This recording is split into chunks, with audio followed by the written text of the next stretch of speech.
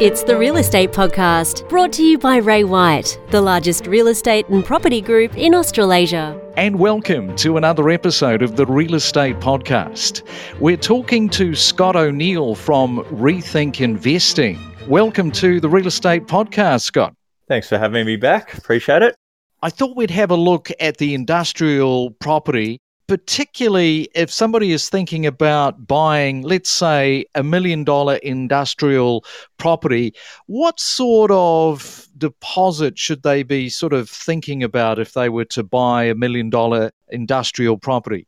Yeah, so to answer your question, most lenders require 30% down. Now, you can actually get up to 80% loans in commercial.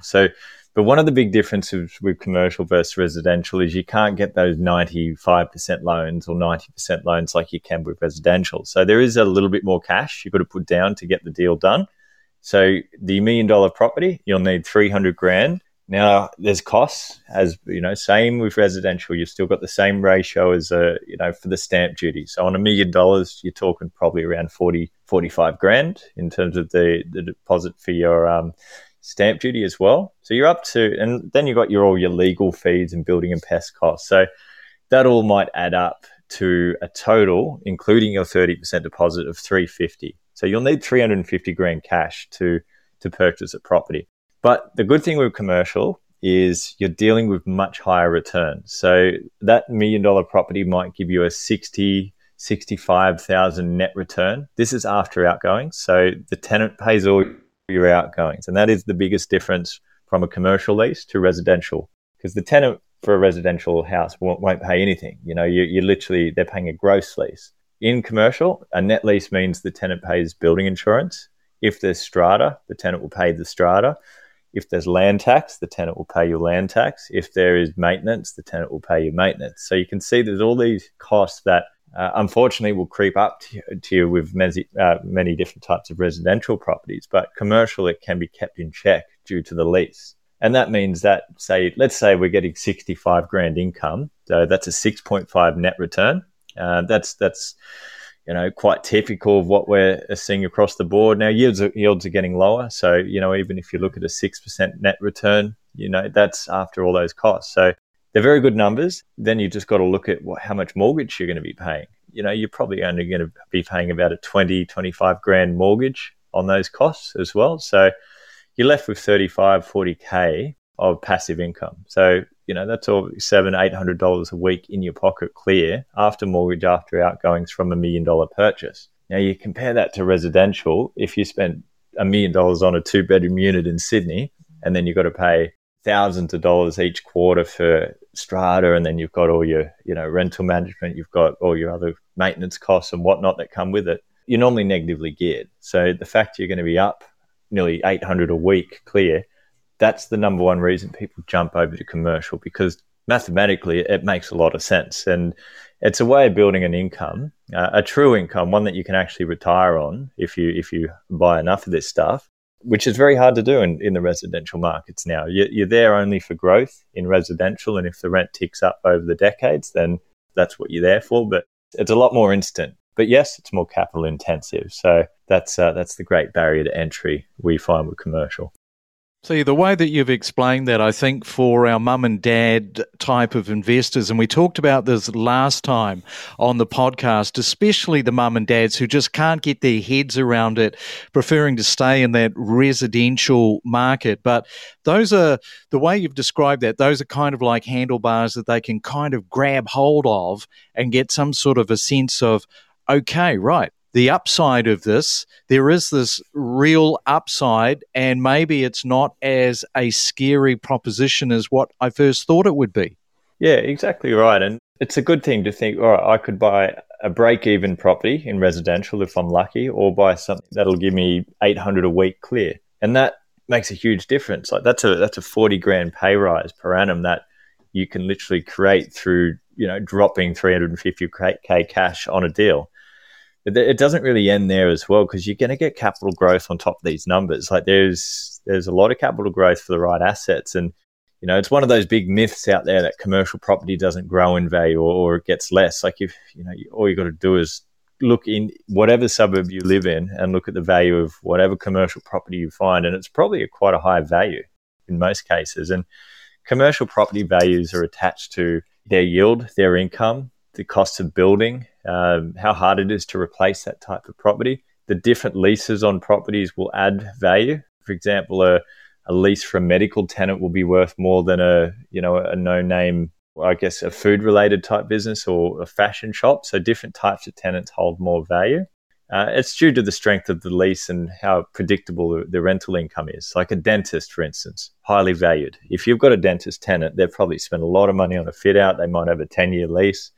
That tenant is not going anywhere, especially because they're not really going to get damaged by the economy ups and downs as other, I guess, discretionary spend-based tenants would be. So I guess you sometimes got to simplify it and just think, how hard would it be to re-let this property if it's in a great location with a great tenant already in there and it's prominent position, then it's probably not going to be as hard as you think. But if you're around the corner in a back alley and that thing went vacant, that's a very poor retail shop, which, I guess it's just like residential. There's blue chip and then there's properties you'd never go near, even if you got it for half price. So it's important to think like a tenant as well when you buy. And talking of that very thing, the blue chip, when you're doing your due diligence, I mean, that is the nuts and bolts of it, having the dentist whereby you can say, right, well, we know we've got that guaranteed income. And particularly if they're 2 years into a 10-year lease, I mean, that makes it very attractive if the numbers stack up.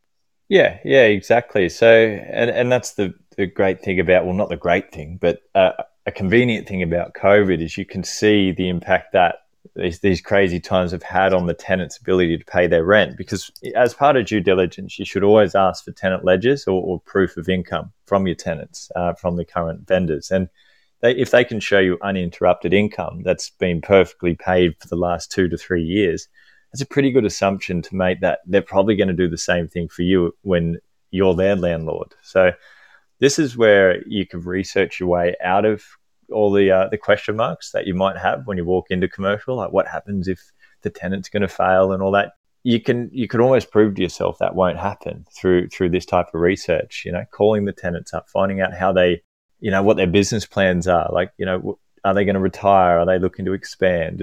Are they employing more people and need a bigger space? Like, these are the questions you can ask in the due diligence, and you get a lot of comfort around all the answers. Or not, you might realize the tenant's about to leave, and that's where you don't proceed with a deal if that would make or break it for you. And you specialise in working with investors to purchase high-grade, sub-$20 million tenanted commercial assets, and you're working right across Australia. Do you like that level because it's below the institutional investor levels? Is that area still holding up, meaning has it become more attractive in the last couple of years?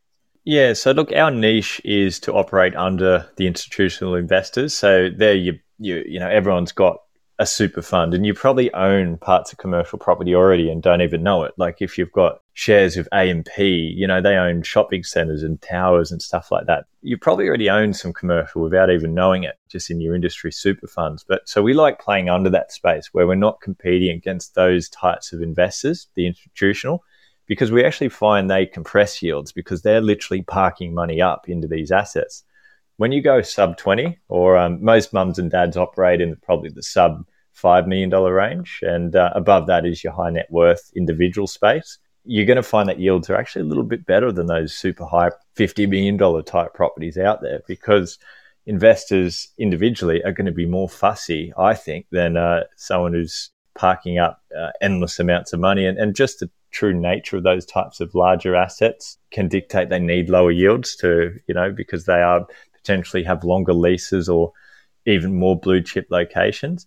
But to answer your question, the lower end of the market is holding up very well in certain asset classes. And for example, small warehouses, which is sort of that example I was using, that $1 million property, warehouses start from around the 500 grand mark. There is a huge shortage in some areas of these smaller warehouses because there's a lot of tenants looking to store their their trade-related supplies. You might have plumbers with a few trucks. They need to store stuff. You might have little online companies that need to, store a bunch of pallets in there. Like, there is a need for these spaces, and they're holding up very well. And if anything, there's a lot more types of businesses moving into them. They can get converted to office. They can be trade desk-related things where you've got a retail component. Even your big fast food joints sell as low as 2-3 million. Like, that's your KFCs, Hungry Jacks, stuff like that. Everyone knows childcares. They're probably the $1.5 to $6 million ranges. But the sub-$1 million range is probably your small retail offices and small warehouses, which would be your best bet. I think you have given the residential investor a lot of food for thought today, Scott. And thanks again for coming on to the Real Estate Podcast. No worries at all. Thanks for having me and appreciate your time. We connect you to the best real estate information across Australia. The Real Estate Podcast.